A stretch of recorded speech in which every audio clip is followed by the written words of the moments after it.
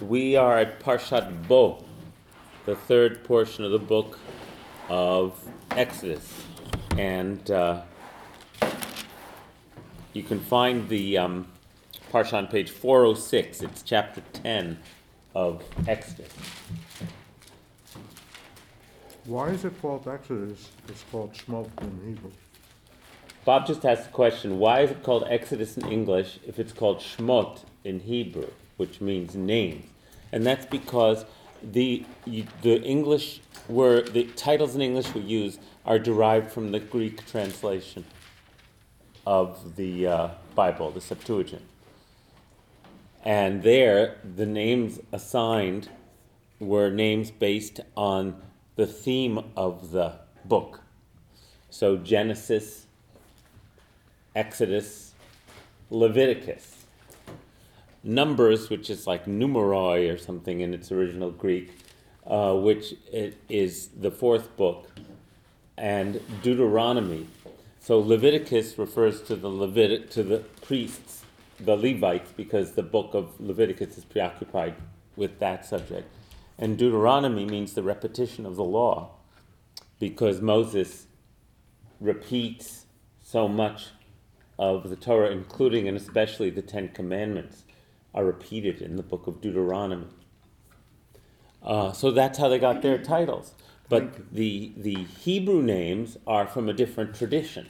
The tradition of assigning the name of a book by the first significant word in that narrative. So Breshit is the first word of the book of Genesis. So the book of Genesis in Hebrew is known as Sefer Breshit, which means in the beginning. And then the first word of significance in Exodus is Ele Shmot. These are the names. So Shmot becomes the name of that book, and so on. And the weekly Torah portions also get their names that way. So if you look, just to complete that point, if you look on 406, and it says, Vayomer Adonai el Moshe, and the Eternal One said to Moses, none of those words are memorable enough to be named, to have a portion named after them, because they would get repeated hundreds of times. So Vayomer spoke, Adonai, God, El to Moshe. None of those would stuck, but Bo, come. That's a memorable phrase, so that becomes the Hebrew name of the portion. Just the word come? Come, Bo. And then it becomes a very fun and worthwhile project to just focus on the name of the Parsha. Because usually, and probably always, it says something about the whole portion. The teaching I learned about Bo, which says, come or enter to Pharaoh. So I wasn't going to talk about this, but it's a good one. Why doesn't it say what it should say? Lech el Paro. Lech means go to Pharaoh. Why does it say come to Pharaoh? And so the main teaching about that, which gets elaborated on a lot in various teachings, especially mystical teachings, is that it implies that God is speaking to Moses from Pharaoh's place, so that God is there too, and all the ramifications that God. Isn't that something? Yes. So, there was a great teaching in the Zohar, which I learned with one of my teachers, that says, Boil Pharaoh, I'm there. You have to find me in Pharaoh. Wow. Right? Oh, wow.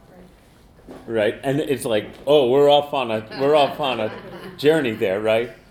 So that's the way that using the first word becomes kind of a door that opens into more explanations. And also just explore the Pharaoh impulses in yourself. Exactly. Yeah. Come to the Pharaoh within yourself. That's how the mystical tradition treats it. Because God is in there too, which is very deep. It means that your own most hard-hearted, errant behaviors originated in a holy spark.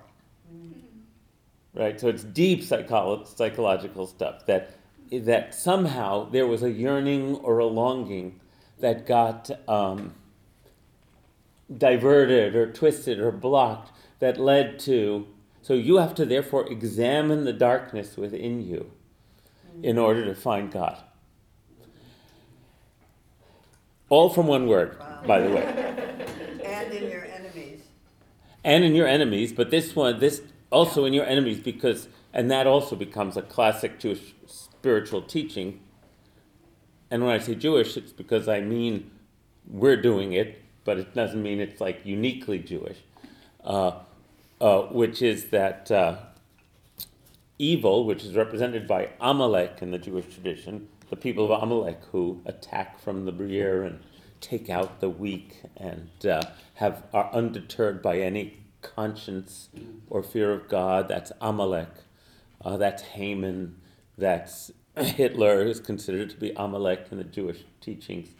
On the one hand, it's an external evil that has to be resisted. On the other hand, Levi Yitzchak of Berdichev particularly teaches that, and this is a classic Hasidic teaching, that whenever you witness something in someone else that you find to be evil, you have to search yourself for the part of you that might also harbor that impulse or desire or behavior, so that you don't make the world into this totally bifurcated, me good, you bad sort of affair, but rather it's an opportunity to look within. So therefore, everything we encounter is an opportunity to look within and to examine ourselves. Yeah, it's good stuff. So, this portion, on one hand, is what's going to happen is we're going to hear about the final 3 plagues. Locusts, darkness, and the slaying of the firstborn. But the slaying of the firstborn is surrounded by explanations of how you're supposed to how you who are hearing this story or you who are experiencing this are supposed to commemorate this event of our liberation. So if we were going to ask, if we were going to ask ourselves, what is the purpose of all of this telling? It says so at the beginning of the portion, and then it gets repeated over and over again. So look at the very beginning. Then the Eternal One said to Moses, "Go to Pharaoh." See, our translator couldn't handle it. Right? Because our translator is trying to be literary. It doesn't make sense. Come to Pharaoh. So we've encountered this so many times, and if you're newer at this, this translation, which has much to say for it in terms of its merit, most of the time is spiritually obtuse in terms of trying to penetrate the Hebrew. Let us be confused, because that's what the Torah is inviting us with its language to do that. That's how our rabbinic tradition wants us to encounter the text. They don't shy away from these apparent inconsistencies or strange usages. We race towards them, right? That's the Jewish interpretive tradition. So it's one of the unfortunate aspects of this very academic sort of a literary attempt that is the translation we have here. Go to Pharaoh, come to Pharaoh, for I have hardened his heart and the hearts of his courtiers, in order that I may display these my signs among them. So the reason it's all happening The plain reason it's all happening, the presented reason, is that so that Yod-Heh-Vav-Heh can display my signs among them, and that you may recount in the hearing of your children and of your children's children. Ulema'an tisaper, that you will tell the story. Sipur is a story, the saper is to tell the story. Be'oznei, in the ears of your children and your children's children, how I made a mockery of the Egyptians, and how I displayed my signs among them, in order that you may know that I am Yod-Heh-Vav-Heh. Okay, that is what the text... Now, this is problematic, right?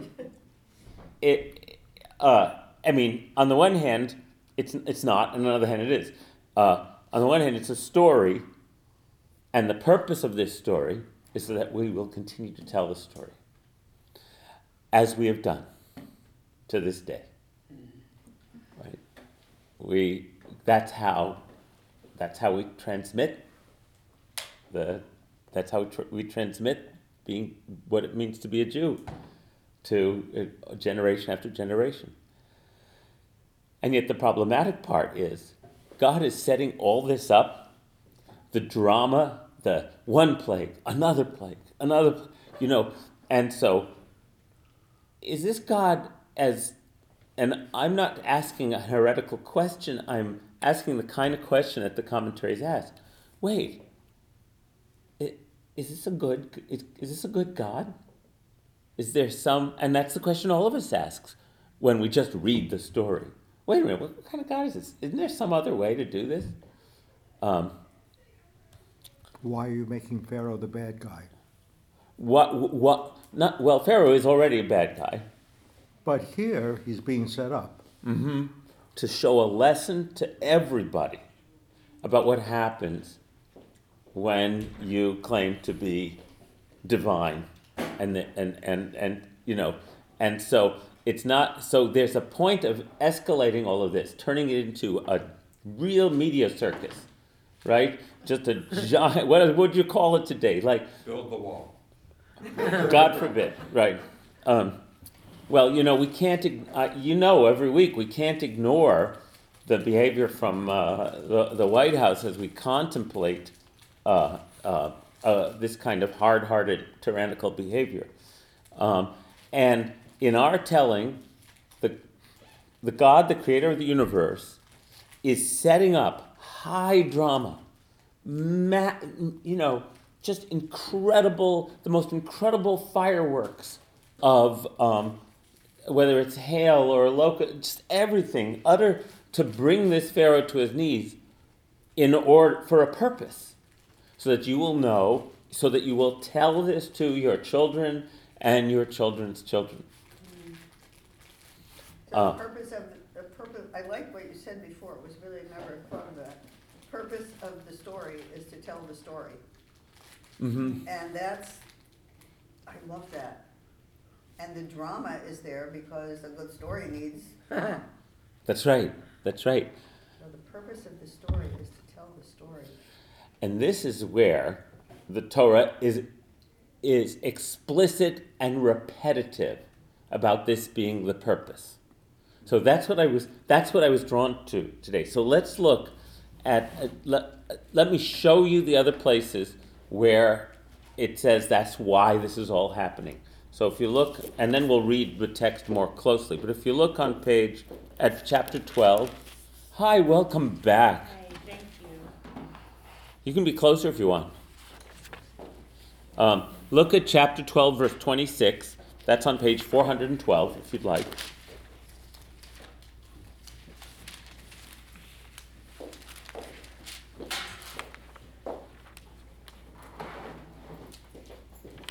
So, at the bottom of page 412, we're going to go back and reread all of this, but it says, it's the instructions of what to do on the Passover night.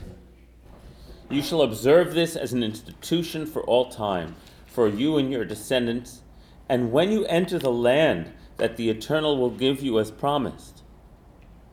You shall observe this rite. And when your children ask you, what do you mean by this ritual? You shall say, this is the Passover sacrifice to the Eternal, who passed over the houses of the Israelites in Egypt when smiting the Egyptians, but saved our houses. So, when your children ask you, we all know this as the theme of Passover, right? Then it gets repeated again. 13, chapter 13, verse 8. It's on page 416.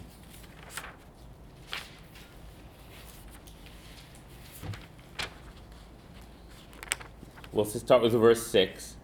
7 days you shall eat unleavened bread, and on the seventh day there shall be a festival of the Eternal. Throughout the 7 days unleavened bread shall be eaten. No leavened bread shall be found with you, and no leaven shall be found in all your territory. And you shall explain to your children on that day. The Hebrew word is vihigadita. That's where the word Haggadah comes from. Higadita means you shall tell. You shall tell your children on that day, it is because of what the Eternal did for me when I went free from Egypt. And then it gets repeated again in verse 14 on the same page. This is about offering the Passover sacrifice. And when in time to come a child of yours asks you, saying, what does this mean? You shall reply, it was with a mighty hand that the Eternal brought us out from Egypt, the house of bondage. And when Pharaoh stubbornly refused to let us go, V'ki hiksha Pharaoh. Kasha is hard or stubborn, like hard-hearted. To let you go, let us go, the Eternal slew every male firstborn in the land of Egypt, of both the firstborn of both human and beast. Therefore I sacrifice the Eternal every first male issue of the womb, but redeem every male firstborn from my children. And it shall be as a sign upon your hand, and as a symbol on your forehead, that with a mighty hand the Eternal freed us from Egypt. What's the sign upon our hand? Tefillin. And the symbol on our forehead. We carry these verses inside the tefillin. They're written on little scrolls inside the tefillin. So the purpose of the story is to remember and to tell it. There's also one other place in Deuteronomy where Moses is repeating the story. You don't have to. So who's sacrificing every firstborn? Who is the I? In chapter 13, where I just was. Therefore I sacrifice to the Eternal. Oh, this is what. What you're supposed to say This is there. the pit Your you have head. there? Oh, yes. You'll see that every Israelite head of household has to offer as a sacrifice the firstborn of his flock. But the firstborn of sons is redeemed so that you, in other words, you offer money in place. Thank you. Yeah, sure. I'll just share this one other in chapter 13, in Deuteronomy 6:20.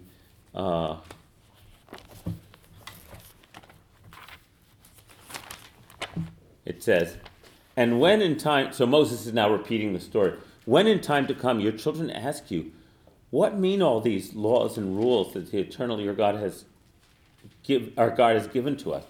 You shall say to your children, we were slaves to Pharaoh in Egypt, and the Eternal freed us from Egypt with a mighty hand, and wrought before our eyes marvelous and destructive signs and portents in Egypt against Pharaoh and all Pharaoh's household. And God freed us from there in order to take us and give us the land promised on oath to our ancestors. And so it's just, you may be familiar with this, but it says 4 times when your child asks you, or you shall tell your child about it. And that in the Passover Haggadah becomes the 4 children, the 4 sons. And each one asks in a different way. Excuse me.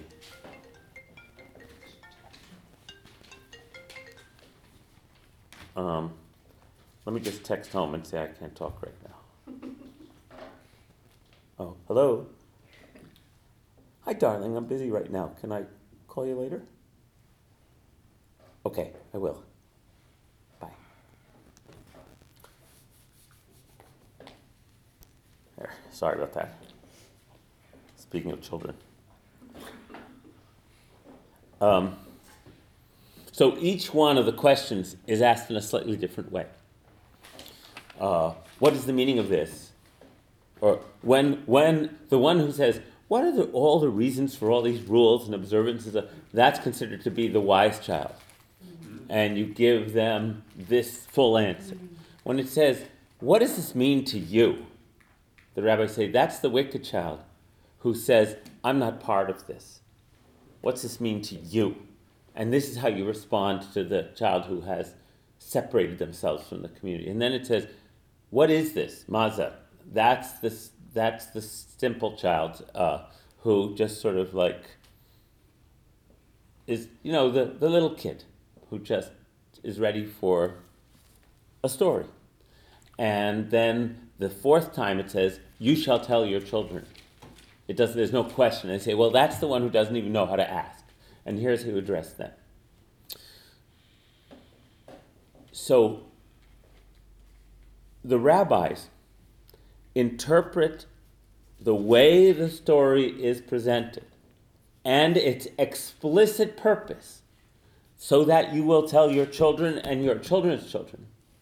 And they assume, in the classic rabbinic way, that there are different ways to tell the story.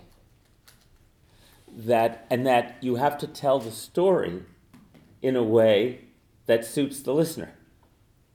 In other words, you can't just sit there and read every word in the Haggadah, which is, for some of us who've grown up with Passover, it's once again one of those classic how do I describe it? Classic human default settings. Here's the instruction. Tell this story to your children. Okay?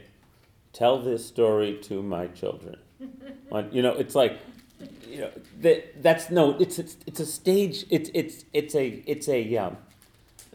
what do you call it? It's a stage direction. It's an instruction. It's pedagogical. It's like, and so many of us grew up, unfortunately, with rote recitals, which you've heard me teach about this before. Again, is one of those colossal misunderstandings of the instructions in our tradition. So the rabbis do not misunderstand this, and Passover the Passover story is like the best example of how the rabbis understand that Torah has multiple ways of being retold, and that the purpose is to tell it in a way that it'll be received. So the Passover Haggadah, the telling of the Passover story, there's a whole tractate on it in the Talmud, and its purpose is to, as I'm repeating myself now, its purpose is to tell the story in a way that will reach the person you're telling to, so that they will know. So that's the explicit instruction in the Torah. So now let's the Hebrew word, and the rabbis are also clear that the telling is supposed to elicit questions. And the word in the Talmud for questions is kushia. Kushia. The arba kushiot. It's not the arba. It's an interesting term because a kushia is a problem.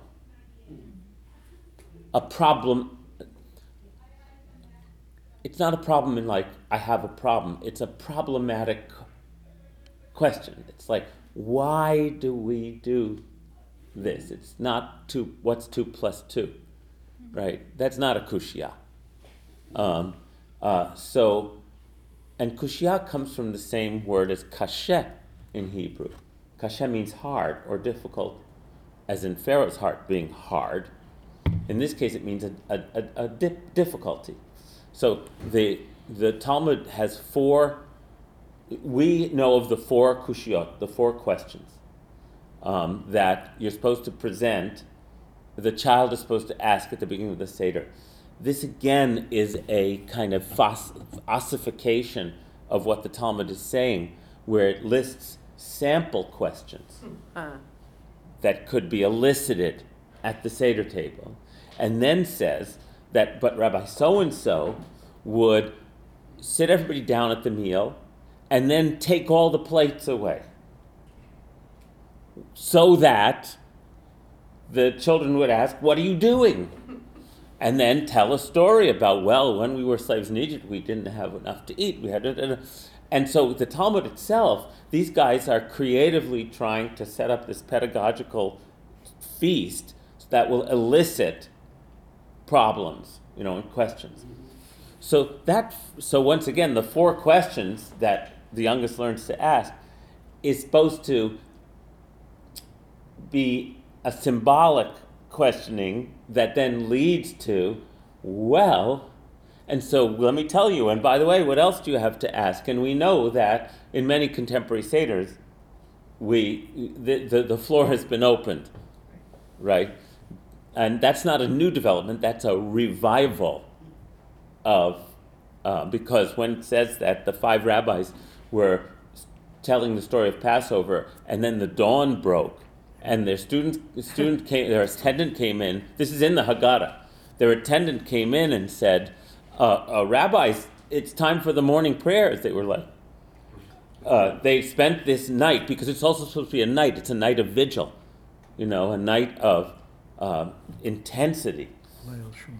It's a night of, yeah. I'm just wondering, based on the proximity of the characters, if it's possible that there are 5 children. And yes. And how does God propose that we deal with Pharaoh, the 5th child? And I'm wondering if mockery is being taught to us to be as a technique to be employed in effectively dealing with our adversities. Is that really what the Torah is saying? Could be. Was mocking and showing up and shaming and humiliating Pharaoh. Is that how we're supposed to treat our foes?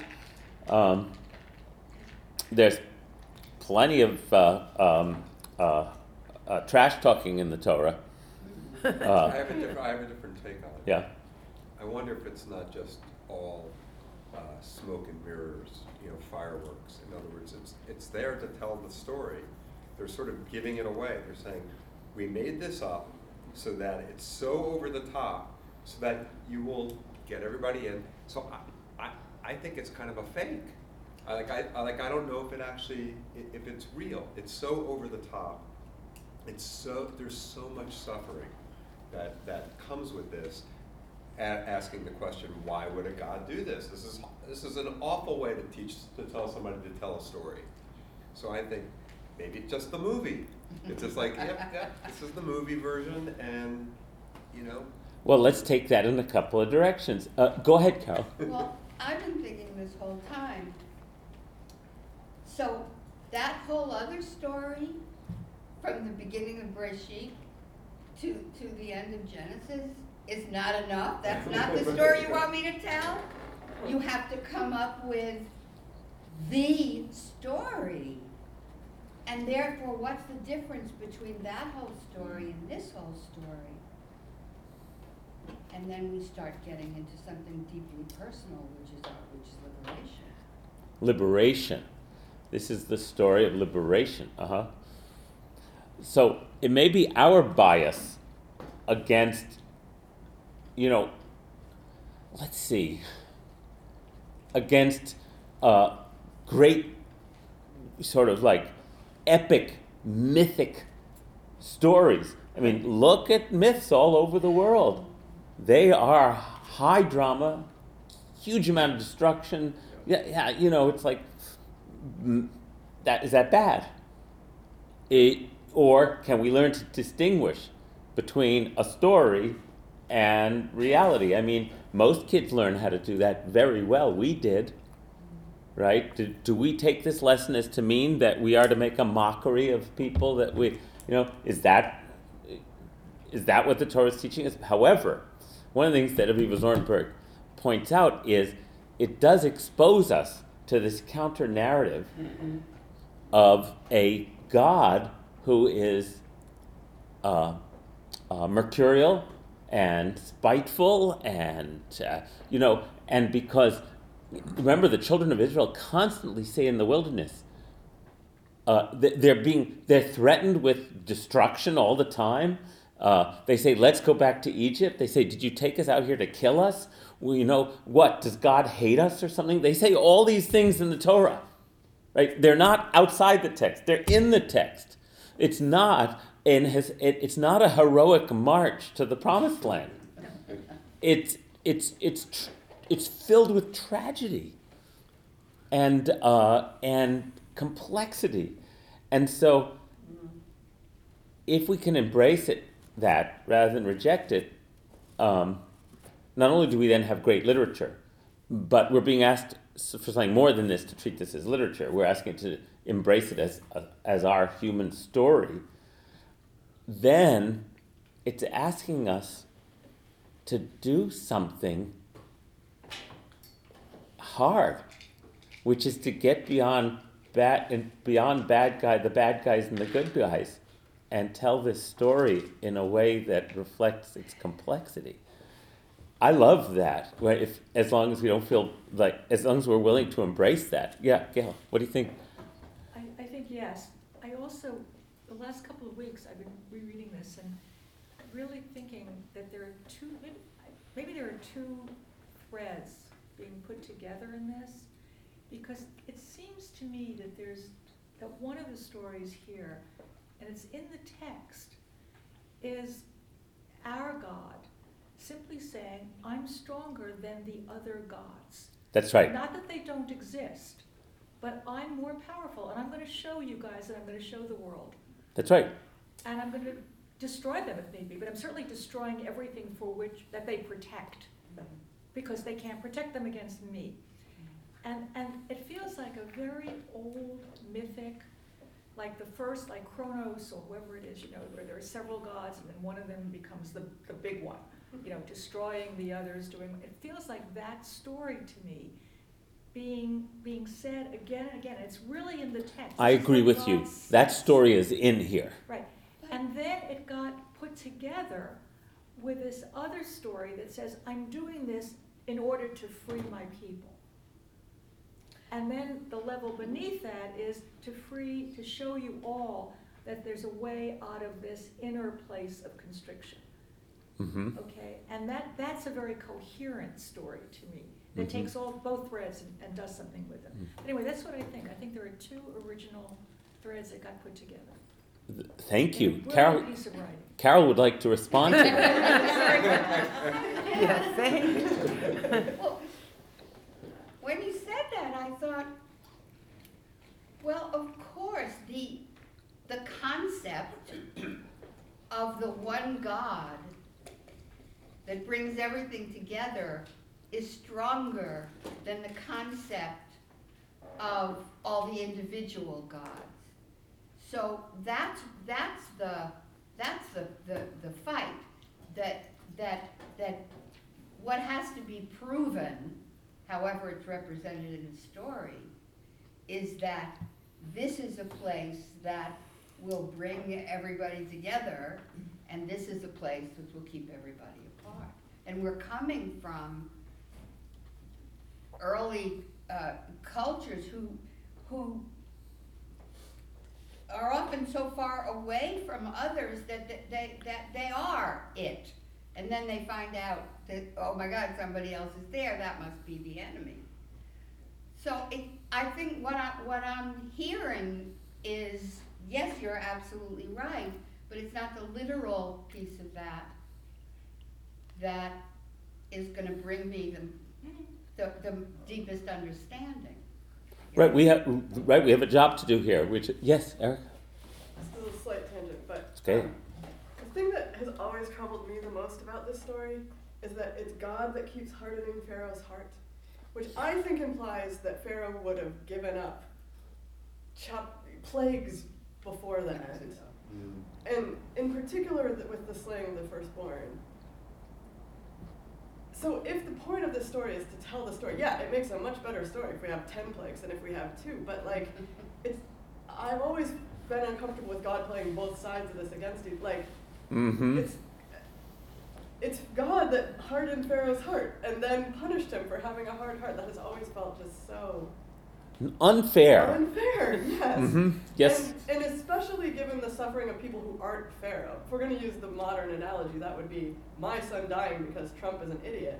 Just feels like so, and especially if it was God that made Pharaoh in the first place. I don't know. That's always been in terms of problems with this text. Last week we talked about this lot. Not that we solved it, but we really, really dug into this. Let that be in the mix too. Yeah.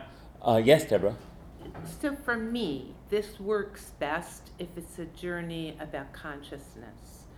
I have to let go of the literal stuff in terms of the lessons, the good stories. But for me, the lessons are a little different. So this is how I take this.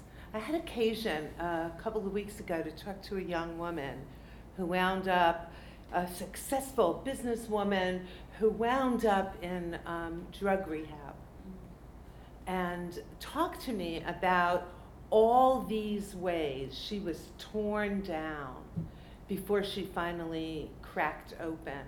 And of course, the 12-step program is about only a power greater than myself can restore me to sanity. And so I thought about that. And then I thought about my own journey, that I had no spiritual anything until I had plagues. Not one or two, but like a series of.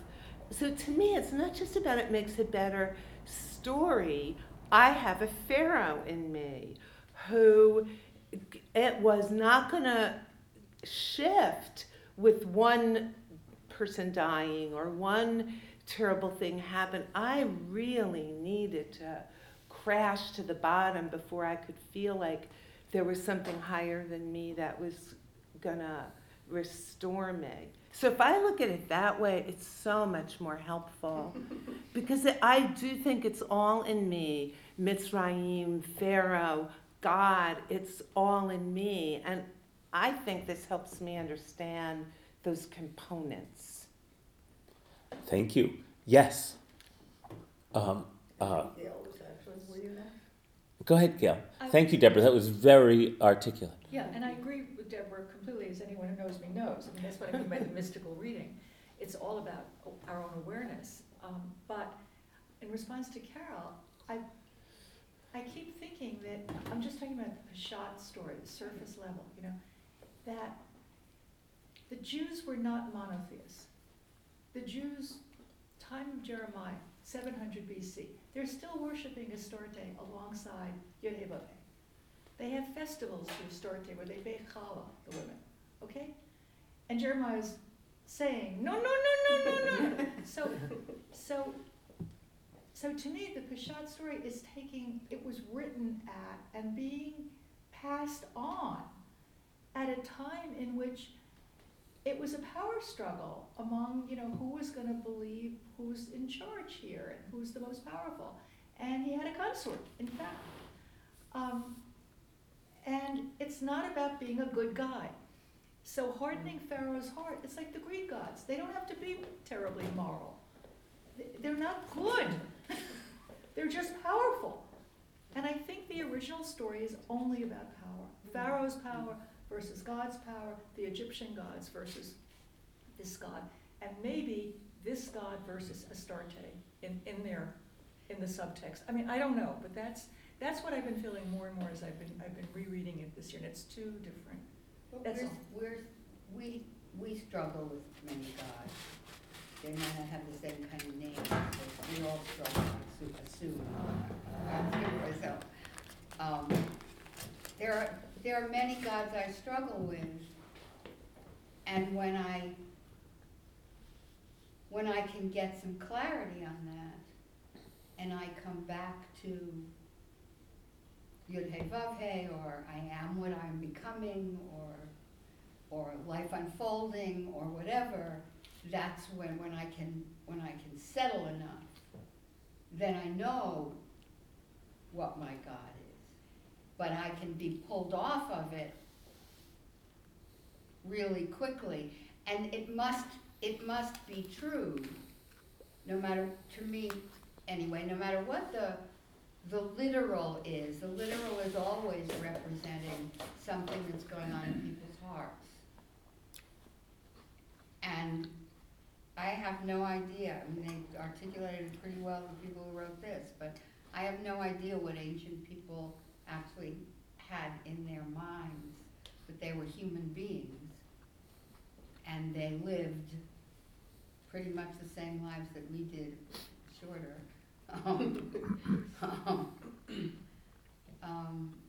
And so these things are there, they have to have been there, or we wouldn't identify so much with all this. So yes, maybe it's all power.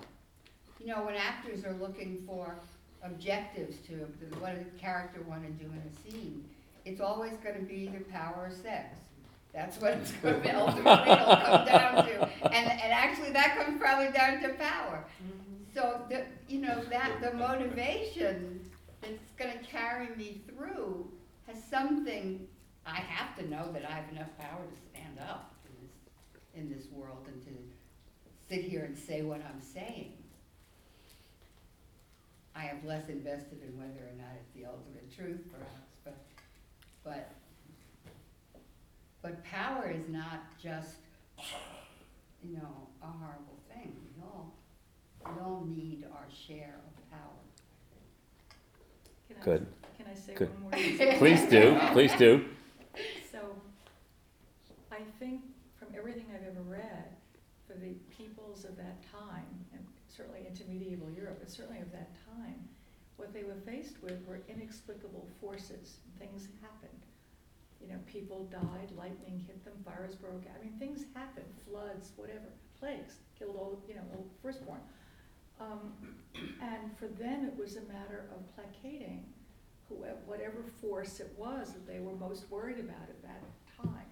So I think that's what the original story is about.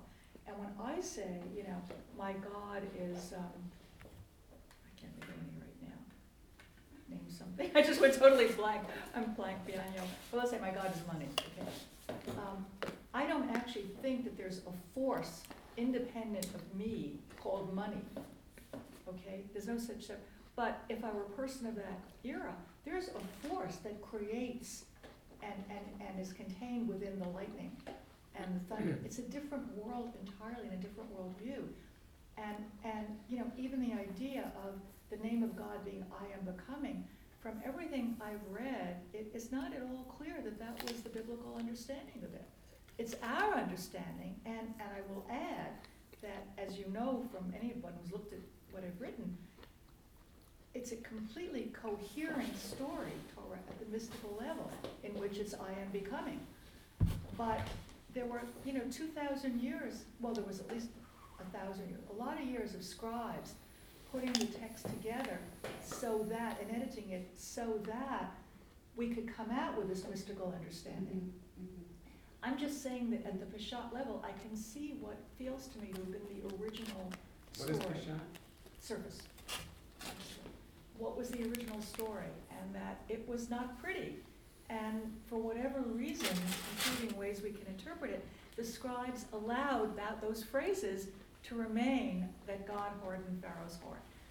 But they continued to edit this for hundreds of They years, the continued to scribe? edit it, at least as far as we know, until it became codified at the 2nd century, 3rd century? 3rd century BCE. Yeah. Yes, this So is maybe an not 2000. incredibly worked over text. So probably maybe 700 years. Yeah, Maybe more. incredibly worked over literary product. That's, So maybe the reduction of all this is that it's foolish to think that these authors believed in a God as anything other than what everybody's been saying, a reflection of us, and that therefore it's okay to be horrific towards Pharaoh because he's only a part of us, and he's not, we're really not gonna banish anyone in totality. Maybe that is some kind of a softening of the judgment of the Almighty, if he's not really making an eternal condemnation of anyone, but asking us to simply turn the lens to another part of ourselves. Or you could say, as a mystic, if what we're talking about is the sort of deep reality where we, at a given moment, we have been created by everything that has ever happened to us, and to some extent to the entire universe at a given moment. So God is hardening Pharaoh's heart. It's all of that that's hardening Pharaoh's heart. That's a mystical understanding which is for us very easy to take. I'm just saying that originally, way back when, I don't think that's what they had in mind. That's all I'm saying. Thank you. You're expressing it so clearly. I want to attempt to express my thoughts about what you're describing.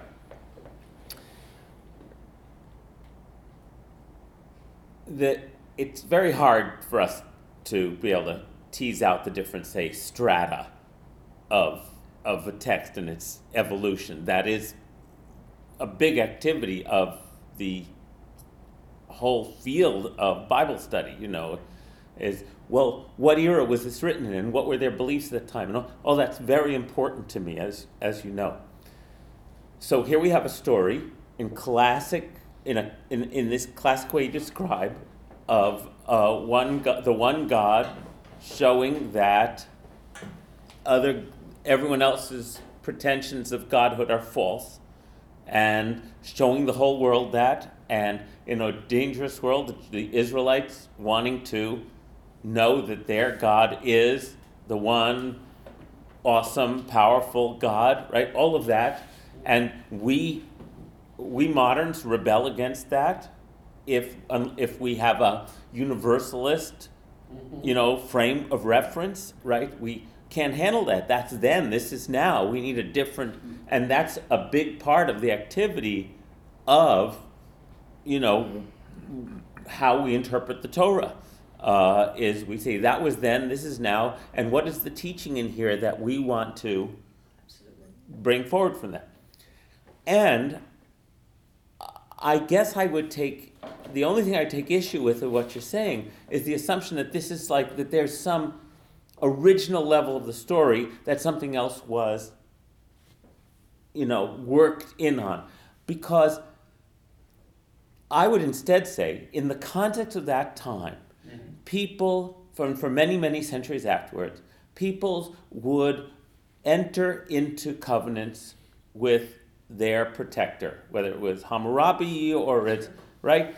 And so that was the language of the time. There were powerful kings who were gods, and people would enter into covenants. If you do biblical scholars have compared ancient covenantal texts from Sumeria or from Egypt or from other places in the Near East with the language of the covenantal text of us entering into a covenant with God, and they all line up, right? Still, there seems to me something radical and the word I'm looking at is a new leap of using the context, using the frameworks of the time. There's still something that lifts this story into a different level, which is that our God has some demands. Are those demands simply fealty? No. Those demands are to pursue justice. Those demands are to not go the way of Pharaoh, to not worship idols. In other words, that's where I see this as a spiritual insight, a spiritual leap, actually, I would say, expressed in the format and conceptual universe of its time. Do you understand what I'm saying? I actually agree with you. Once you put it Did that I make way, sense? yes. Did that make sense? What's so interesting as a literary work is that we don't get to hear that God is going to ask anything of us in the way of ethics and morality until we get to Sinai. So all of these chapters, it's like a setup, saying what I said, it's a setup, which I have just been captured by, okay? That it's all about power. Okay, that's all it looks like. That's all it looks like. Until we get to Sinai Mhm. and the Ten Commandments are But- written, and then the whole frame shifts. Well, I would say that Genesis presages Okay, yes, all yes. of that by making Abraham the friend of God who says to God when he's about to destroy Sodom and Gomorrah, will not the source of all justice Right. do justly? What if there are innocent people there? It's all set up. I mean, Cain versus Abel is the beginning. Right, that that's is the what I- setup. That's Yeah. going to be the question. Am I Right, brother's right. keeper? So it's all set up. But it's a hint. And in reading Exodus, the beginning of it looks like, oh, okay. Uh-huh. And then you only get the revelation. And it's a revelation when we get to Sinai. This is why you freed me. I want to go back to Egypt. Yeah, sure. And that's what the people say. But Blaise, you've been waiting a long time. I'm sorry. No, don't be sorry. I'm looking at it from a bit of a different point of view, which actually sort of meshes, but I'm looking at when you talk about all of the struggles in the desert, and I want to go back and I don't want to do this, this is building the muscle of the Jewish people to survive.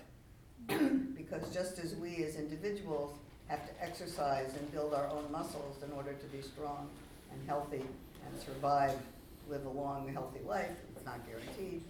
This is all building the muscle of the people to last for longevity, which we have. And without all those struggles, we wouldn't have that strength and that muscle and that power to keep going. And so it's that strength that gets us to Sinai, and that's that strength that gets us past Sinai and enables us to enact and manifest those commandments. Because if we hadn't been through what we've been through, we'd be like, mush maybe, or something. So I'm looking at it as a story of not only liberation, but survival as well. So from that perspective, we look for that everything that happened to us had a purpose in order to strengthen us and teach us, and so that we can find out what we're made of. And yes, and that's another level of reading the Torah. None of these levels contradict each other. They supplement each other. And the rabbinic tradition is a tradition of multivocal readings of the text. Lots of different ways to read it. I'll get back to that in a minute. Carol? I think there's another precursor in Genesis that I have recently become aware of by listening to the recordings of your classes. And that is when Rebecca says, "Why am I here?" Mm-hmm. Rebecca's pregnant. It's a horrible experience. And she says, if so, why? Lama, why do I exist? And the answer is, if I'm right about this, is when she hears the voice of God, when God speaks to Rebecca, and God says to nations are in your womb, and this one will do that, and that will do this. But that is what I'm hearing in that as the answer to her question has to do with continuing the line, telling the story, keeping it going. And I got very excited when I heard that, because that, first of all, it brings Rebecca in as a much more important Rebecca's person. very important. And that the woman is carrying that part of the story.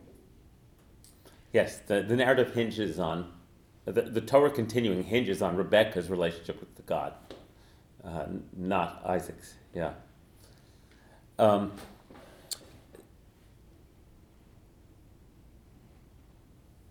Okay, so for the if we can get ourselves to a place of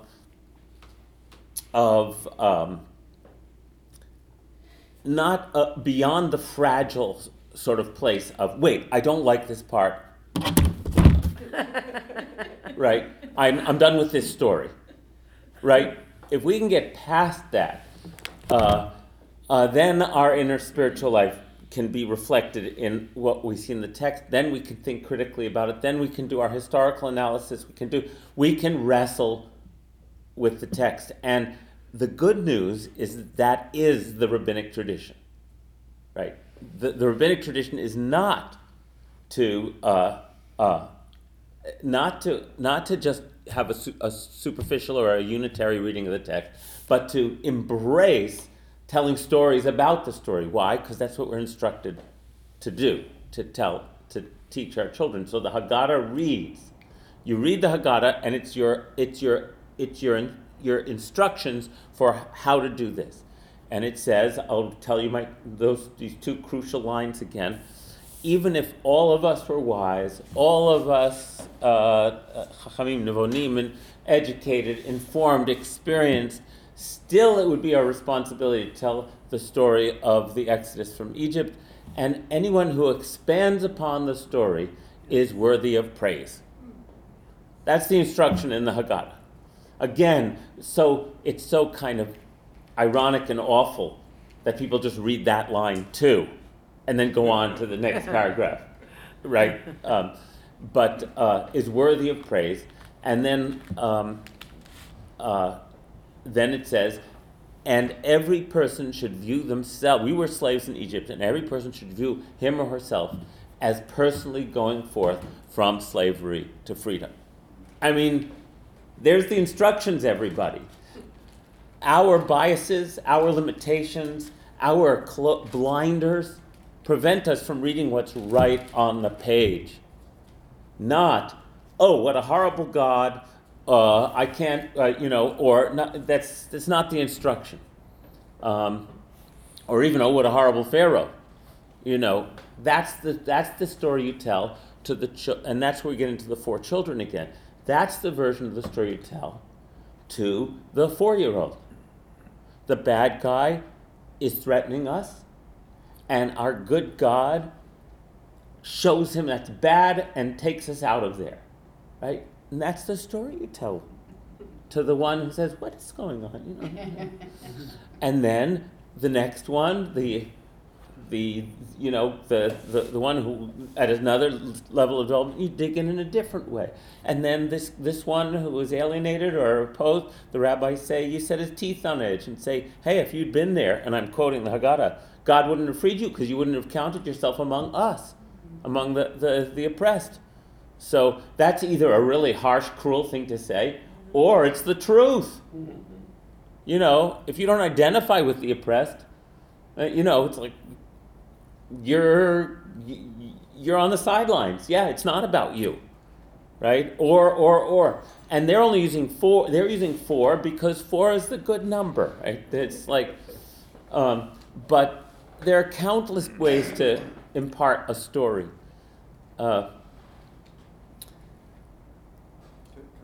Please.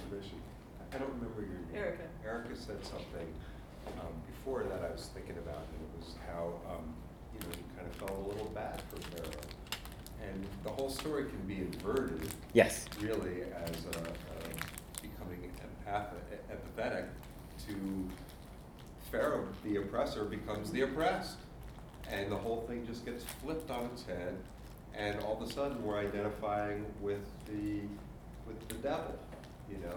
And yet. How do you flip that?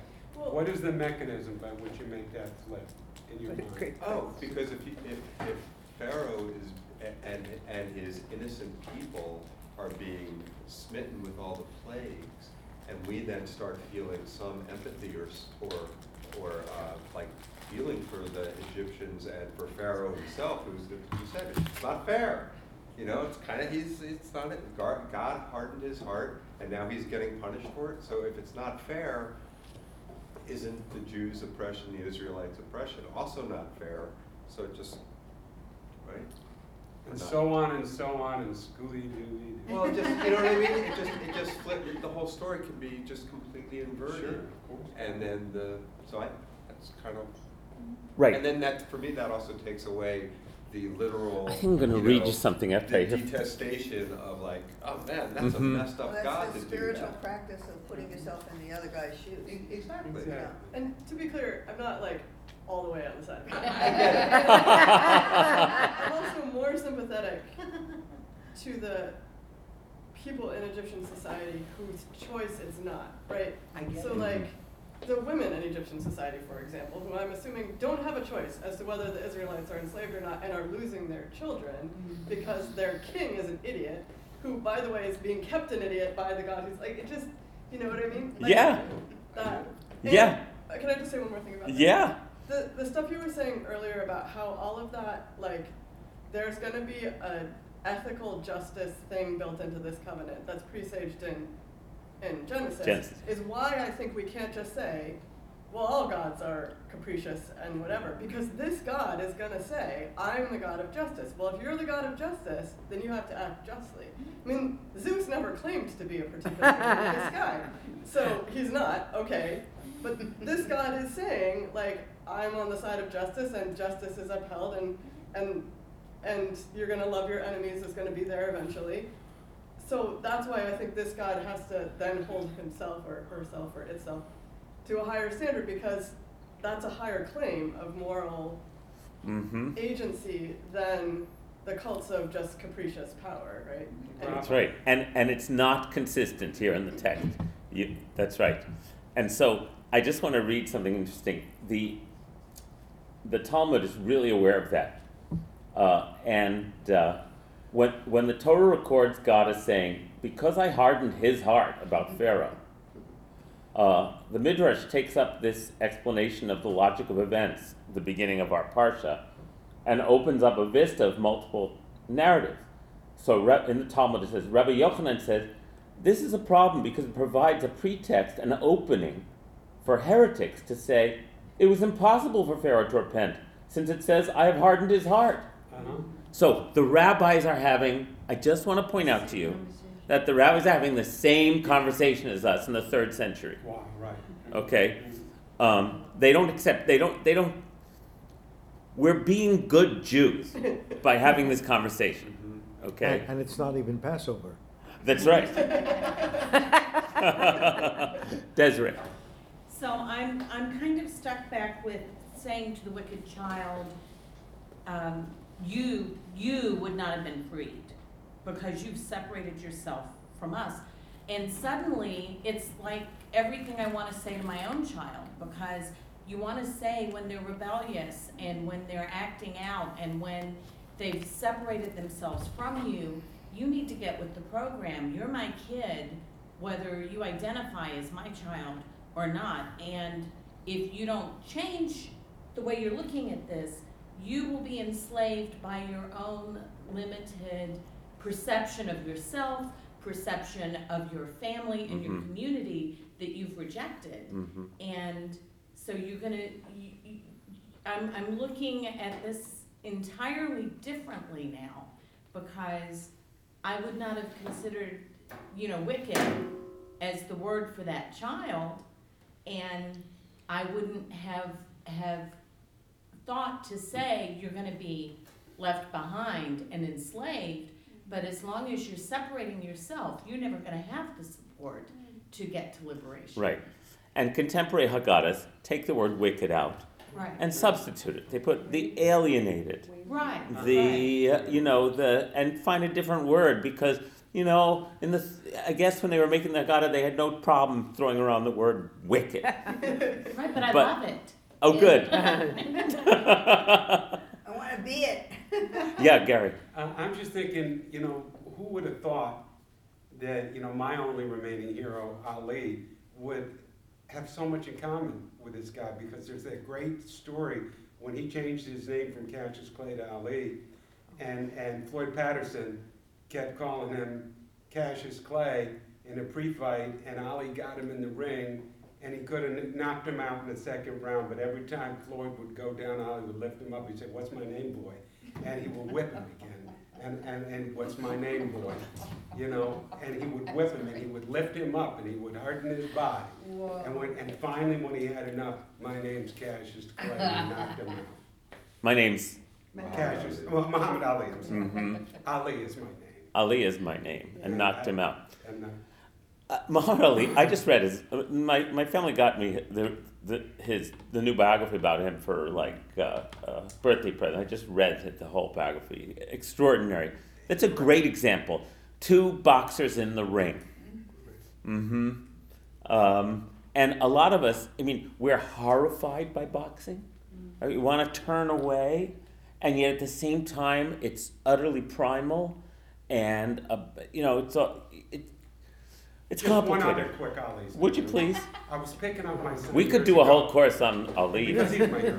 I'm picking up my kid when he's 16 years old and they're down playing spin the bottle and we're waiting for the kids to come up and I met a guy who was younger than me, waiting for his kid, the only time I ever saw him, and we talked while we're waiting for the kids, and where are you from? Cherry Hill. I said, Ali, and it lived in Cherry Hill, and he told me that his eyes got a glow.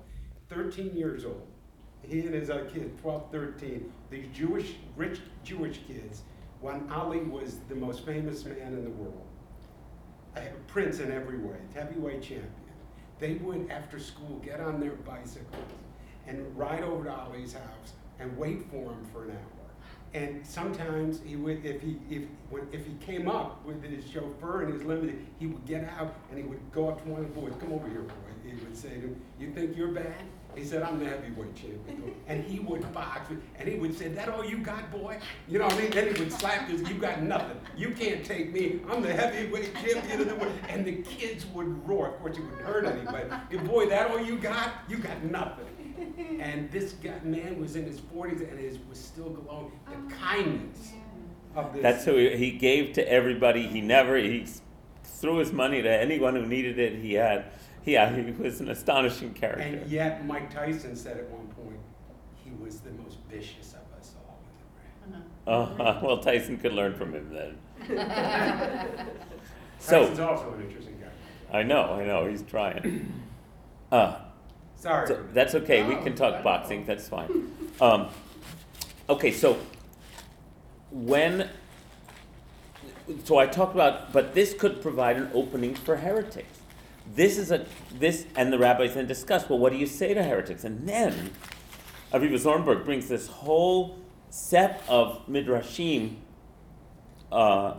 where it says, whenever you find a pitchon peh, an opening of the mouth, which is what it literally means, for a heretic to say, "Hey, your Torah says this," because there they are, these rabbis in the Greek world, in the Hellenistic world, and they are competing with other ideologies and with people who Greek wisdom and all that. So they would have people coming in and questioning them. And Reb Simlai says, you find an answer right beside it, and he gives a few examples, like, why does it say, "Let us make man in our image"? One of the biggest problematic lines in the Torah when we were in Genesis. Who's God talking to? And so I'm not going to go into the details, but Reb Simlai then gives an explanation to the heretic who wants to tear down the text. And the heretic says, okay, and leaves. And then it says, when the heretics had left, his students took up the issue and said, "Rabbi, you fobbed them off easily, but how do you answer us?" Did you follow me there? Yeah. That's the yeshiva students saying. Say that again, Rabbi? When the heretic had left, because the answer that Reb Simlai gave them was tit for tat, you think this is what? No, this is what it actually means. And the heretic left. And then it says, when the heretics had left, Reb Simlai's students took up the same question and said, "Rabbi, you fobbed that guy off easily, but fobbed. Yeah. You blew him off. But how do you answer us?" They weren't at all satisfied with his answer. Mm-hmm. And he gives them more answers. But the whole point is, it's like, the heretic is not the ultimate questioner. The ultimate questioner is the one who's trying to learn from the rabbi. It's like, wow, keeping your rabbi's feet to the fire. It's like really cool, And there's a whole series of midrashim that deal with this. Okay, Rabbi, that's it. Okay, so that answer satisfied him, but what about our questions? We have deeper questions here. It's beautiful stuff. So I was thinking about the midrashim about when God brings the children of Israel to Mount Sinai. and we'll get to that in a couple of weeks. And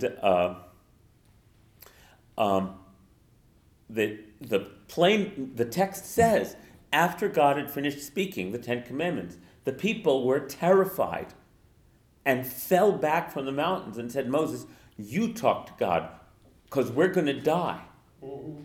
This is not a benign situation. This is like, this is death-defying to encounter. And again, those of us who relate to this on spiritual and mystical terms, to encounter the light of the heart of creation, that burning bush, and then to actually receive what it's telling you to do. Look what it tells Moses to do.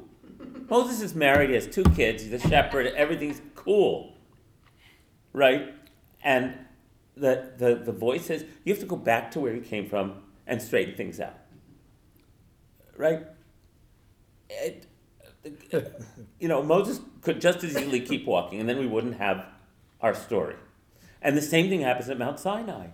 And the rabbis talk about this, because then it'll say in the next parsha, and when Moses gives them the terms of the covenant, the people all said, we will listen and obey, and we will do all the terms of this covenant. We will do and we will We will listen. do and we will listen, right? Not said, we will do and we will listen. We'll not talk about that right now. All the terms of this covenant. And the rabbis have a field day with this. Like what? They were willing now? No. One of the famous Midrashim says, they stood at the foot of the mountain, the Tachat Hayar, which means at the base or underneath the mountain. And literally underneath. And they say, the reason they said yes to the covenant was God held the mountain over their heads and they were under the mountain. And God said, okay, you're going to accept the covenant? Right. So the rabbis in their storytelling way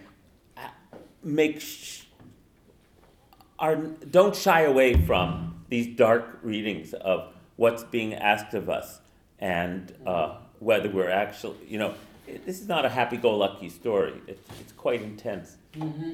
Do you believe that what's that thing about the letters, the Hebrew letters are embedded in mystical ways? Do I believe it? Yeah. Let's see. I get great joy, wisdom, and insight from it. But it's not a question of belief for me, if you understand what I don't, because I don't even but vaguely remember that. Okay, so the Torah is understood to function on every level of consciousness and reality. And the primary level, the concrete level is called pshat, which means the literal story. So the literal story is what we're reading. And then there are deeper and deeper or higher and higher or more inward, it doesn't matter how you describe it's not a physical direction. Levels that go into interpretive levels and associative levels, and then the deepest level is called Sod, where every letter is a pathway to God. Every letter of the text, because Judaism reveres language, right, reveres it, and Hebrew therefore becomes considered to be a holy alphabet, then in this level of telling, each letter contains multitudes. And so Rabbi Akiva, who was the most important rabbi of the 1st and 2nd century, said that every jot and tittle, in other words, every yud, iota is the Greek word, the Hebrew word is yud is the tiniest letter, and the tittles are, if you look in a Torah scroll, on the letters in classic Torah calligraphy, little crowns of calligraphic crowns are placed on the letters. He said, every jot and tittle contains infinite meanings. And so a famous story is told about Akiva and Moses. And again, this gives you an idea of the sophisticated way that Judaism treats the text. Not just modern Judaism, but ancient Judaism. Moses, they tell a story. Moses is on the top of Mount Sinai, and forgive me if you've heard this many times. Moses is on the top of Mount Sinai, writing down the Torah. And God is dictating. And Moses says to God, sorry, start over. Moses goes up to Mount Sinai and finds God tying crowns to each of the letters of the Torah. And Moses says to God, what are you doing? And God says, well, there's a man who will come along many, many, many generations from now named Akiva, who will interpret these crowns. And Moses says, that's amazing. Moses being the most humble man on earth, Moses says, that's amazing. Can I see this man? And God says, turn around. And Moses finds himself in the back of Akiva's classroom. And he is listening to Akiva, and he can't even understand the questions that Akiva's students are asking Akiva, yet it's all about the Torah.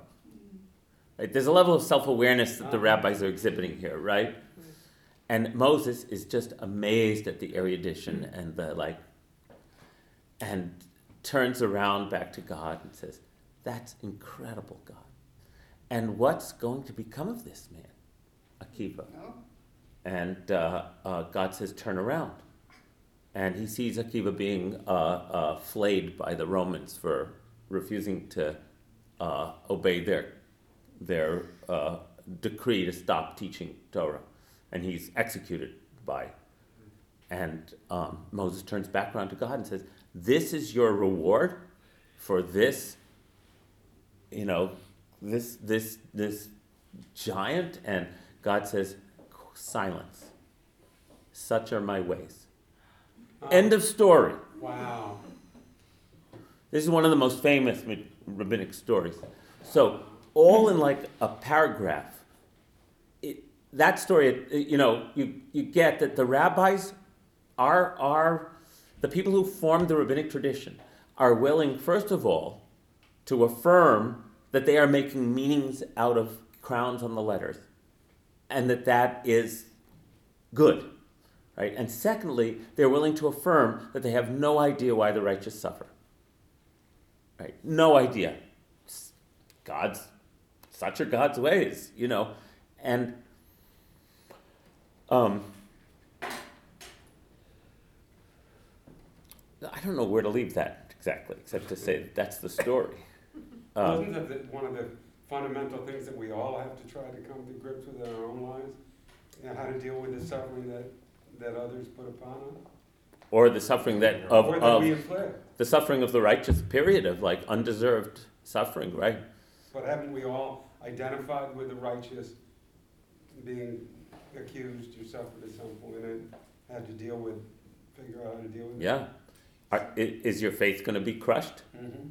Or are you just going to keep tending the orchard, of So similarly, the innocence in Egypt, or even Pharaoh, it's just, yes, God's ways, unknowable.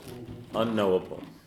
So God's ways are unknowable, so therefore, we just eat, drink, and be merry. And go to the track instead of come to Torah. Yeah, it's like, and that question also inheres. Waste of time. Right. What are we doing all this for? That question also inheres right in the Torah itself, because the book of Ecclesiastes refutes all the claims of the book of Deuteronomy.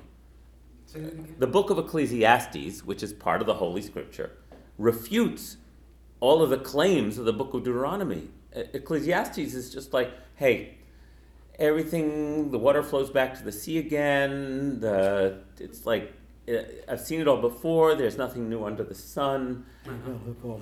It's all, everything is Hevel Hevelim means, translated in the King James as vanity, all is vanity. Right. We've talked about this. It's not vanity in that sense. Hevel Hevelim, Hevel is a puff of air, a puff of breath. You know, everything is transient. And this is so what should we do? Well, enjoy your youth while you're young, and et cetera, et cetera. And that's in the Torah. So all of it is to say we have permission to have this debate, but we also have an instruction, which is to tell the story, and then keep talking about it. And that's what we do. Yeah. So to me, some of it depends on what your goal is. So yeah, if your goal is to just have a lot of fun, okay. But if your goal is, and I'm assuming it's for most of us, this is our goal, to live more deeply, to live in more satisfaction, to live with more peace, then We're people of there's- conscience. Yeah, so that then there's some other thing that we want to do besides get drunk, have fun. Because those folks are going to die too. It's not like you escape that.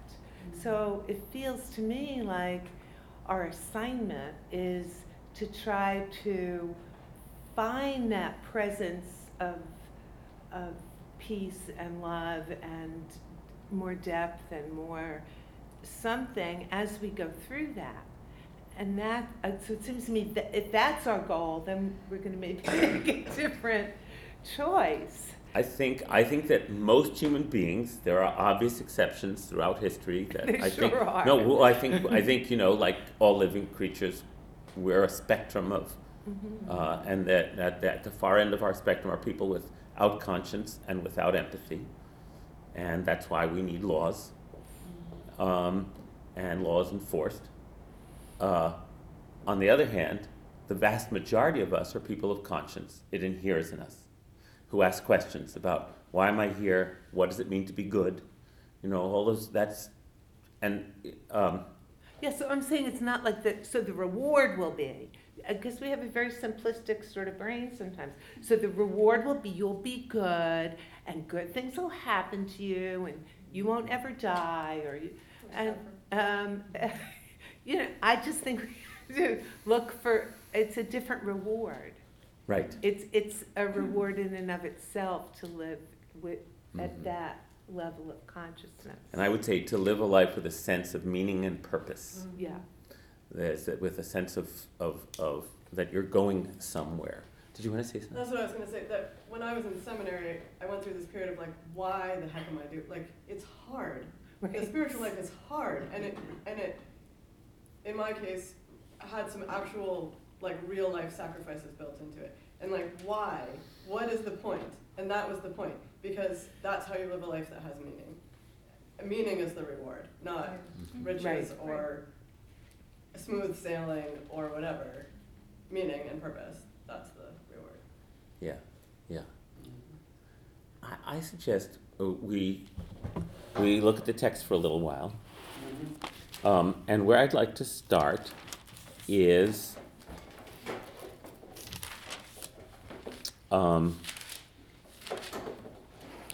look at page 409, chapter 12.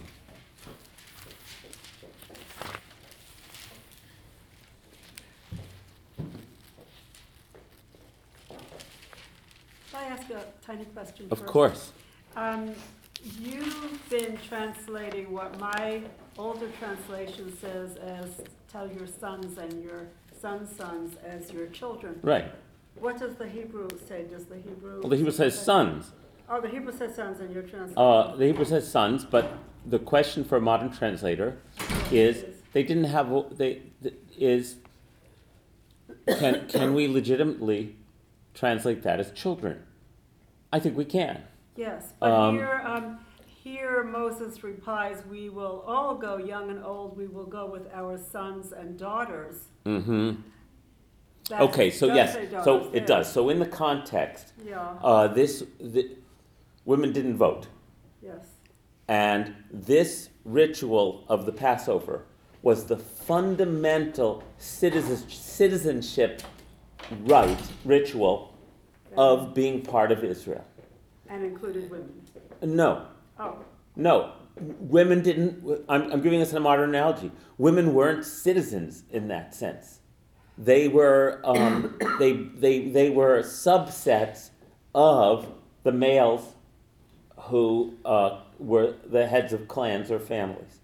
So no, in the context of this, you tell it to your sons, and the women and children are part of that son who tells the story. You follow what I'm saying? Yes. That's patriarchy. Yes.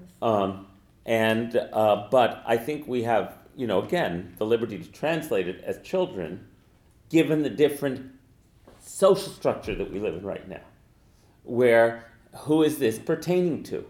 Yes. And since Hebrew's a gendered language, and then I take the liberty of saying children. Yeah. But my note here says among the males in Egypt, only men participated in worship, but Moses expressly includes women in that verse. Oh. Yours, we will go, young and old, we will go with our sons and daughters. So this is verse Verse 9 in chapter 10, on page 406. Well, you have to go back to verse 7. Oh. Pharaoh's courtiers said to him, "How long shall this one be a snare to us? Let their notables go to worship the eternal their God. Are you not yet aware that Egypt is lost?" So in this case, Pharaoh is only willing to let the male leadership go. They can go, have their thing, and come back. And Moses says, no, in this case, it's all of us. So this is contextual Yes. in response to Pharaoh's Pharaoh's got it. position. Thank you. Okay, so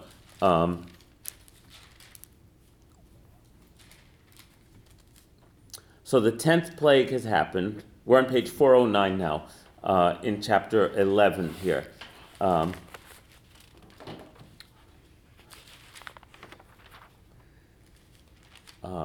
I'll look at verse 4. Thus says the Eternal, "Toward midnight I will go forth among the Egyptians, and every male firstborn in the land of Egypt shall die.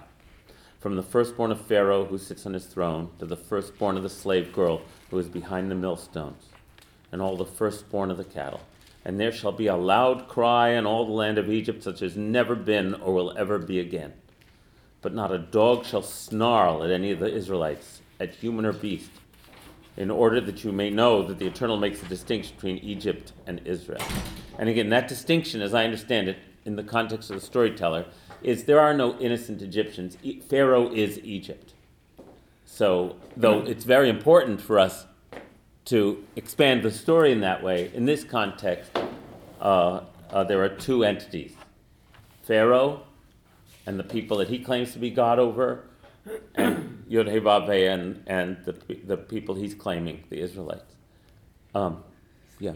Is there a quote by Heschel that says something to the effect of some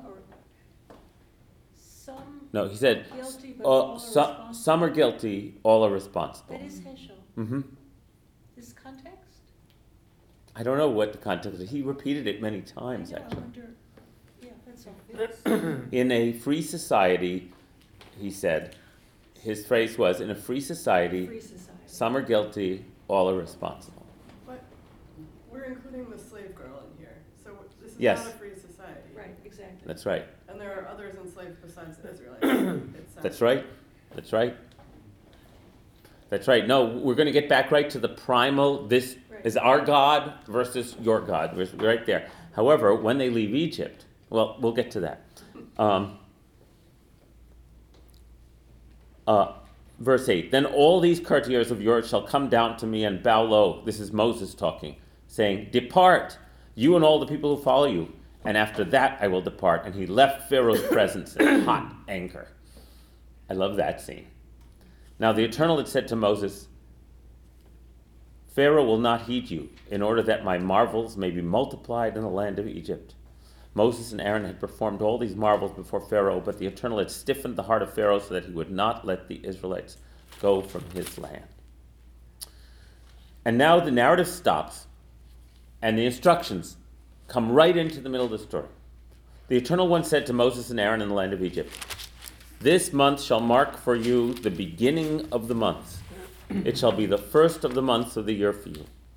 Speak to the whole community of Israel and say that on the 10th of this month, the month of Nisan, each of them shall take a lamb to a family, a lamb to a household. But if the household is too small for a lamb, let it share one with a neighbor who dwells nearby, in proportion to the number of persons. You shall contribute for the lamb according to what each household will eat. Your lamb shall be without blemish, a yearling male. You may take it from the sheep or from the goats. You shall keep watch over it until the 14th day of this month, and all the assembled congregation of the Israelites shall slaughter it at twilight." That's Passover Eve. "They shall take some of the blood and put it on the 2 doorposts and the lintel of the houses in which they are to eat it. They shall eat the flesh that same night. They shall eat it roasted over the fire with unleavened bread and with bitter herbs. Do not eat any of it raw or cooked anyway with water, but roasted, head, legs, and entrails over the fire. And you shall not leave any of it over until morning. If any of it is left until morning, you shall burn it. And this is how you shall eat it: your loins girded, your sandals on your feet, and your staff in your hand. And you shall eat it hurriedly." This Hebrew word, bechipazon. Chipazon seems to mean sort of like, certainly in a hurry, but also almost in a panic. Right? It's like, this is like, it is a Passover offering to the Eternal. Forgive my joke, because I told it 50 times, but my family fulfilled this part of the commandment. We ate hurriedly. My whole family. "For that night I will go through the land of Egypt and strike down every male firstborn in the land of Egypt, both human and beast. And I will mete out punishments to all the gods of Egypt. I, the Eternal. And the blood on the houses where you are staying shall be a sign for you. When I see the blood, I will pasachti, pass over." Pasach is actually to leap over, like skipping like rams, It's that image. It's a leap. I will leap, but I think they put Passover here so that we would know we're dealing with Passover. So that no plague will destroy you when I strike the land of Egypt. And going forward, this day shall be to you one of remembrance. You shall celebrate it as a festival to the Eternal throughout the ages. You shall celebrate it as an institution for all time. 7 days you shall eat unleavened bread. On the very first day you shall remove leaven from your houses. For whoever eats leavened bread from the first day to the 7th day, that person shall be cut off from Israel. And you shall celebrate a sacred occasion on the first day, and a sacred occasion on the 7th day. No work at all shall be done on them. Only what every person is to eat, that alone may be prepared for you. You shall observe the feast of unleavened bread. For on this very day I brought your ranks out of the land of Egypt. You shall observe this day throughout the ages as an institution for all time. In the first month, from the 14th day of the month at evening, you shall eat unleavened bread until the 21st day of the month at evening. No leaven shall be found in your houses for 7 days. For whoever eats what is leavened, that person, whether a stranger or a citizen of the country, shall be cut off from the community of Israel. You shall eat nothing leavened. In all your settlements you shall eat unleavened bread. That was a lot of repetition, right? Yeah. They want to make it clear. Moses then summoned all the elders of Israel. So there's the instructions, but not just for this night, but for all time. So that's why somehow, when it says at the beginning of the portion, God is doing this so that you will tell it to your children, that's how I started this discussion. It's clear that that's the whole reason for all of this. It's all happening so that you will tell it to generation after generation. Moses then summoned all the elders of Israel and said to them, "Go, pick out lambs for your families and slaughter the Passover offering. Take a bunch of hyssop, dip it in the blood that is in the basin."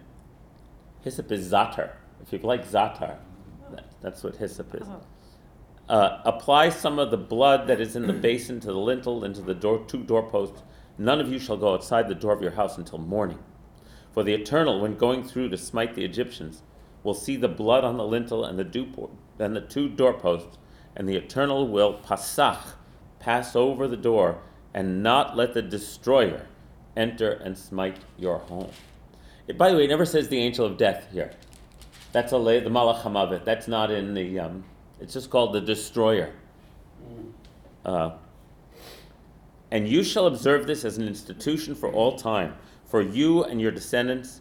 And when you enter the land that the Eternal will give you as promised, you shall observe this rite. And when your children ask you, the Hebrew is, Ki yomru aleichem brechem, ma ha'avodah hazot? What is the meaning of this ritual? You shall say, it is the Passover sacrifice to the Eternal, who passed over the houses of the Israelites in Egypt when smiting the Egyptians, but saved our houses. The people then bowed low in homage, and the Israelites went and did so, just as the Eternal had commanded Moses and Aaron, so they did. In the middle of the night, the Eternal struck down all the male firstborn in the land of Egypt, from the firstborn of Pharaoh, who sat on the throne, to the firstborn of the captive who was in the dungeon, and all the firstborn of the cattle. And Pharaoh arose in the night with all his courtiers and all the Egyptians, because there was a loud cry in Egypt, for there was no house where there was not someone dead. And he summoned Moses and Aaron in the night and said, Up, depart from among my people, says Pharaoh. You and the Israelites go. Go, worship the Eternal as you said, and take your flocks and your herds as you said, and be gone, and may you bring a blessing upon me also. Pharaoh's last words. Humbled momentarily. And the Egyptians urged the people on, impatient to have them leave the country, for they said, We shall all be dead. So the people took their dough before it was leavened. This is where that part of the story comes in. Their kneading bowls wrapped in their cloaks upon their shoulders. The Israelites had done Moses' bidding and borrowed from the Egyptians objects of silver and gold and clothing, and the Eternal had disposed the Egyptians favorably toward the people, and they let them have their requests. Thus they stripped the Egyptians. And the Israelites journeyed from Ramses to Sukkot, about 600,000 men on foot. And you can read the notes, it might mean 6,000, aside from dependents. Moreover, and this is the phrase I wanted to get to, a mixed multitude went up with them. Erev Rav. The Hebrew is Erev Rav, which I think mixed multitude is a good translation both for alliterative and translation purposes. Erev Rav, mixed multitude. So is that a different Erev than night? Erev? Yeah, well, Erev is evening is night. Lila is night. Erev is evening because it's when the light and dark Ma'ariv mixes. So Ma'ariv, twilight, is called Bein Ha'arbayim, is because La'arov is to mix together. So it is the same. Because isn't that interesting? The word for evening, Erev Tov, is because that's when the light and dark are mixing together. So now, all of a sudden, there is this different body of people, these individuals who are not Israelites, called the Erev Rav, the mixed multitude, who go out with them. I always find that very interesting. Are they Egyptians? Who are they? Who is the Erev Rav? Who is this mass of people? And much livestock of flocks and herds, and they baked unleavened cakes of the dough that they had taken out of Egypt. For it was not leavened, since they had been driven out of Egypt and could not delay. Lo yachlu lehitmamea. Nor had they prepared any provisions for themselves. And then it says, the length of time that the Israelites lived in Egypt was 430 years. At the end of the 430th year, to the very day, all the ranks of the Eternal departed from the land of Egypt. That was for the Eternal a night of vigil, Leil Shmurim, to bring them out of the land of Egypt, that same night as the Eternal's, one of vigil for all the children of Israel throughout the ages. And then it goes on to now tell the laws of Passover. And I don't think we'll have time to read all this. And it just keeps explaining how you're going to do this. Who's part of this? we have so much to talk about. But I wanted to hear your reflections and reactions to hearing that story. Does it ever say that they tell Pharaoh that they won't be back? Moses says, "You're not going to see my face again." Okay. Oh, that they're just... That they're not just going out for the festival? Nope, they never say it. They just go. And they leave. I mean, think about I guess what I wanted to communicate by reading all this aloud was the panic and urgency. That they're escaping in the middle of the night. That this is not some orderly and measured victory march, or this is... I'm struck by that as I read it today. That they grab their kneading bowls. They're supposed to actually mark this occasion by eating in a hurry. They stay up all night. They borrow stuff from the Egyptians. They say, and they just get the hell out of there, along with a whole bunch of other people who are leaving in the midst of this catastrophe. It's very intense. Again, this is how God does things? Or is this how things happen? Is this the reality principle at work? Where you grab whatever you can and just get the hell out of there. It reminds me of, God forbid anybody should have to do this, and yet it happens all the time. When I remember many years ago when I helped a friend whose husband was abusive, and I drove to their house, and she piled the kids into the car, little kids, and we drove away. They didn't have anything. That's what happens when women go to women's shelters, or when it's like you just leave it all and you get the hell out of there because you finally have an opening to do it. And that's what this reminds me of. I was thinking about that. And it requires some faith that you're going to be okay in the next place. Otherwise, how would you even get yourself to move? I know, and things have to be so bad right where you are. So bad. Now we're talking about any refugee. Why would they leave home? And after you left, you wish you could go back. Yeah. You say, what did I do? That's the story here. What the hell happened? What am I doing here? This is horrible. I don't have enough to eat. I don't have enough to drink. I'm like, I left my home. I left anything I could just carry. It's like a horrible. So, again. Had she ever left before? No. And I don't know. I was fortunate to be able to help because that was the end, of an abusive marriage. And life went on in good ways. And there's a great song that George Strait sang, just one verse is, what a rotten day this turned out to be.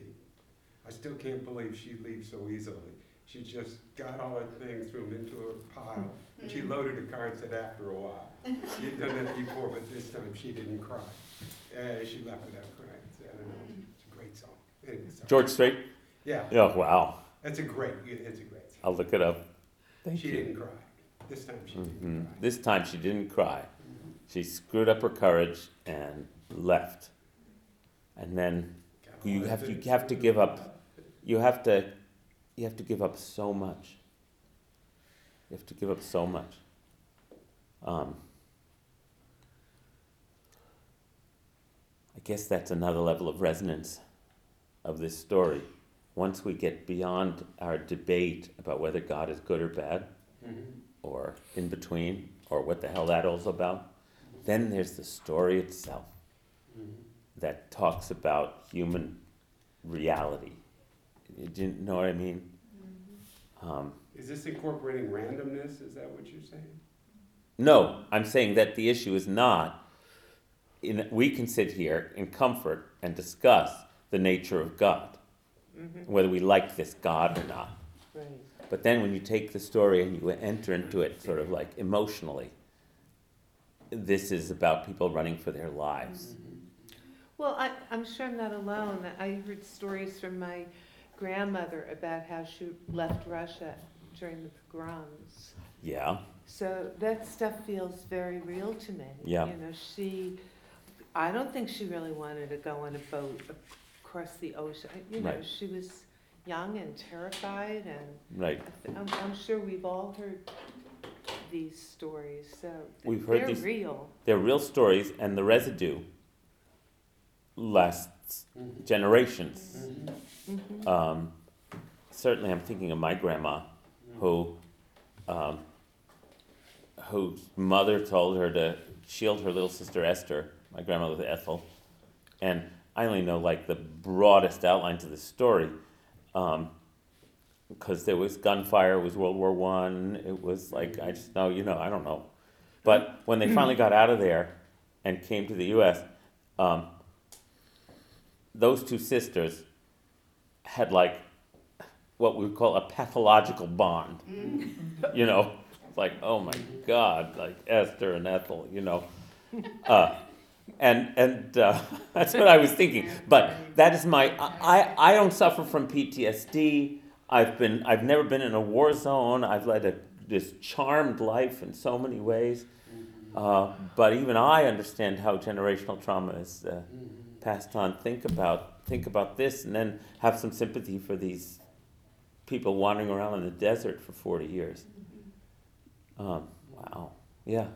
I would like to read a poem that was, with her permission, that was written by Desiree. Do you have permission? Sure. That is, it's called In the Voice of an Unknown Slave. I ran so fast I couldn't look over my shoulder. I ran so fast I didn't feel my legs. I ran so fast a child clinging to my hip thought we, like birds, were flying. I ran so fast I outran my fear. When we reached the sea, I just kept running. We were running for our lives with nothing more than what we could carry on our backs. We left our homes, our community, everything we knew.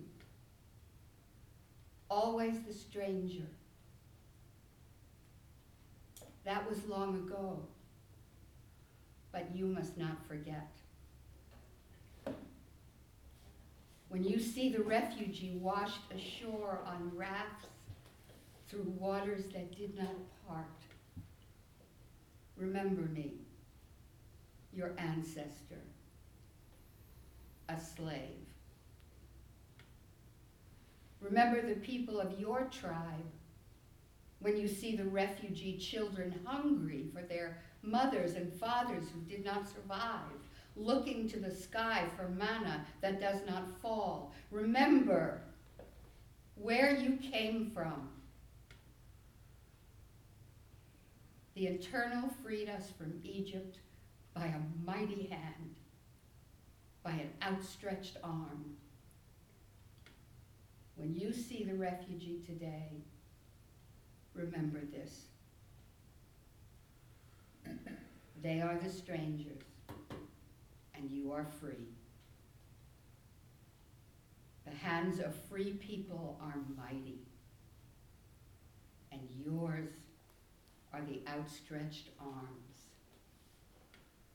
Run to them. Sounds so much better when you read it. Thank you, Thank you, Desiree. Carol. Thank you. That is Thank you. beautiful. Let me say two things to conclude, but let that be where we leave things. What I want to say is that, and that's why when you take the Torah as a whole, this whole story is being set up so that we will tell our children, and then as the Torah repeats dozens of times, so that we will not mistreat the stranger in our midst. So the whole thing has this purpose, and it's explicit, so that we will remember what it feels like. It says, "Do not oppress the stranger." It says a couple of portions from now, "For you know the feelings of the stranger, having yourselves been strangers in the land of Egypt." And Desiree expressed it perfectly. And I also, you know, it's as real as can be right now.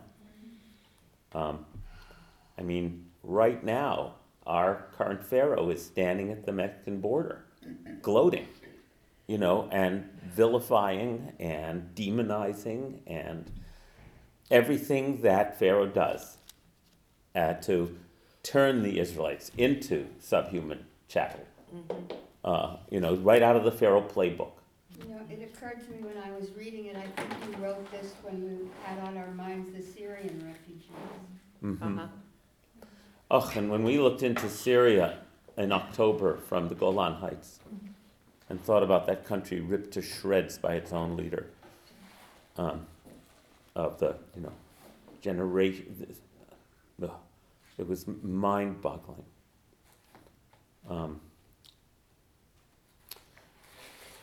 So it's important not to, even while we dig in deep to the individual words, and it's important also not to lose the forest for the trees. And so that poem expresses the purpose of retelling this story. And that's the story at every level, Every level. Every level. whether it's Thank, within yourself or outside. thank you, Desiree. Thank you, Carol. Okay, thank you. Thank you. Go. I have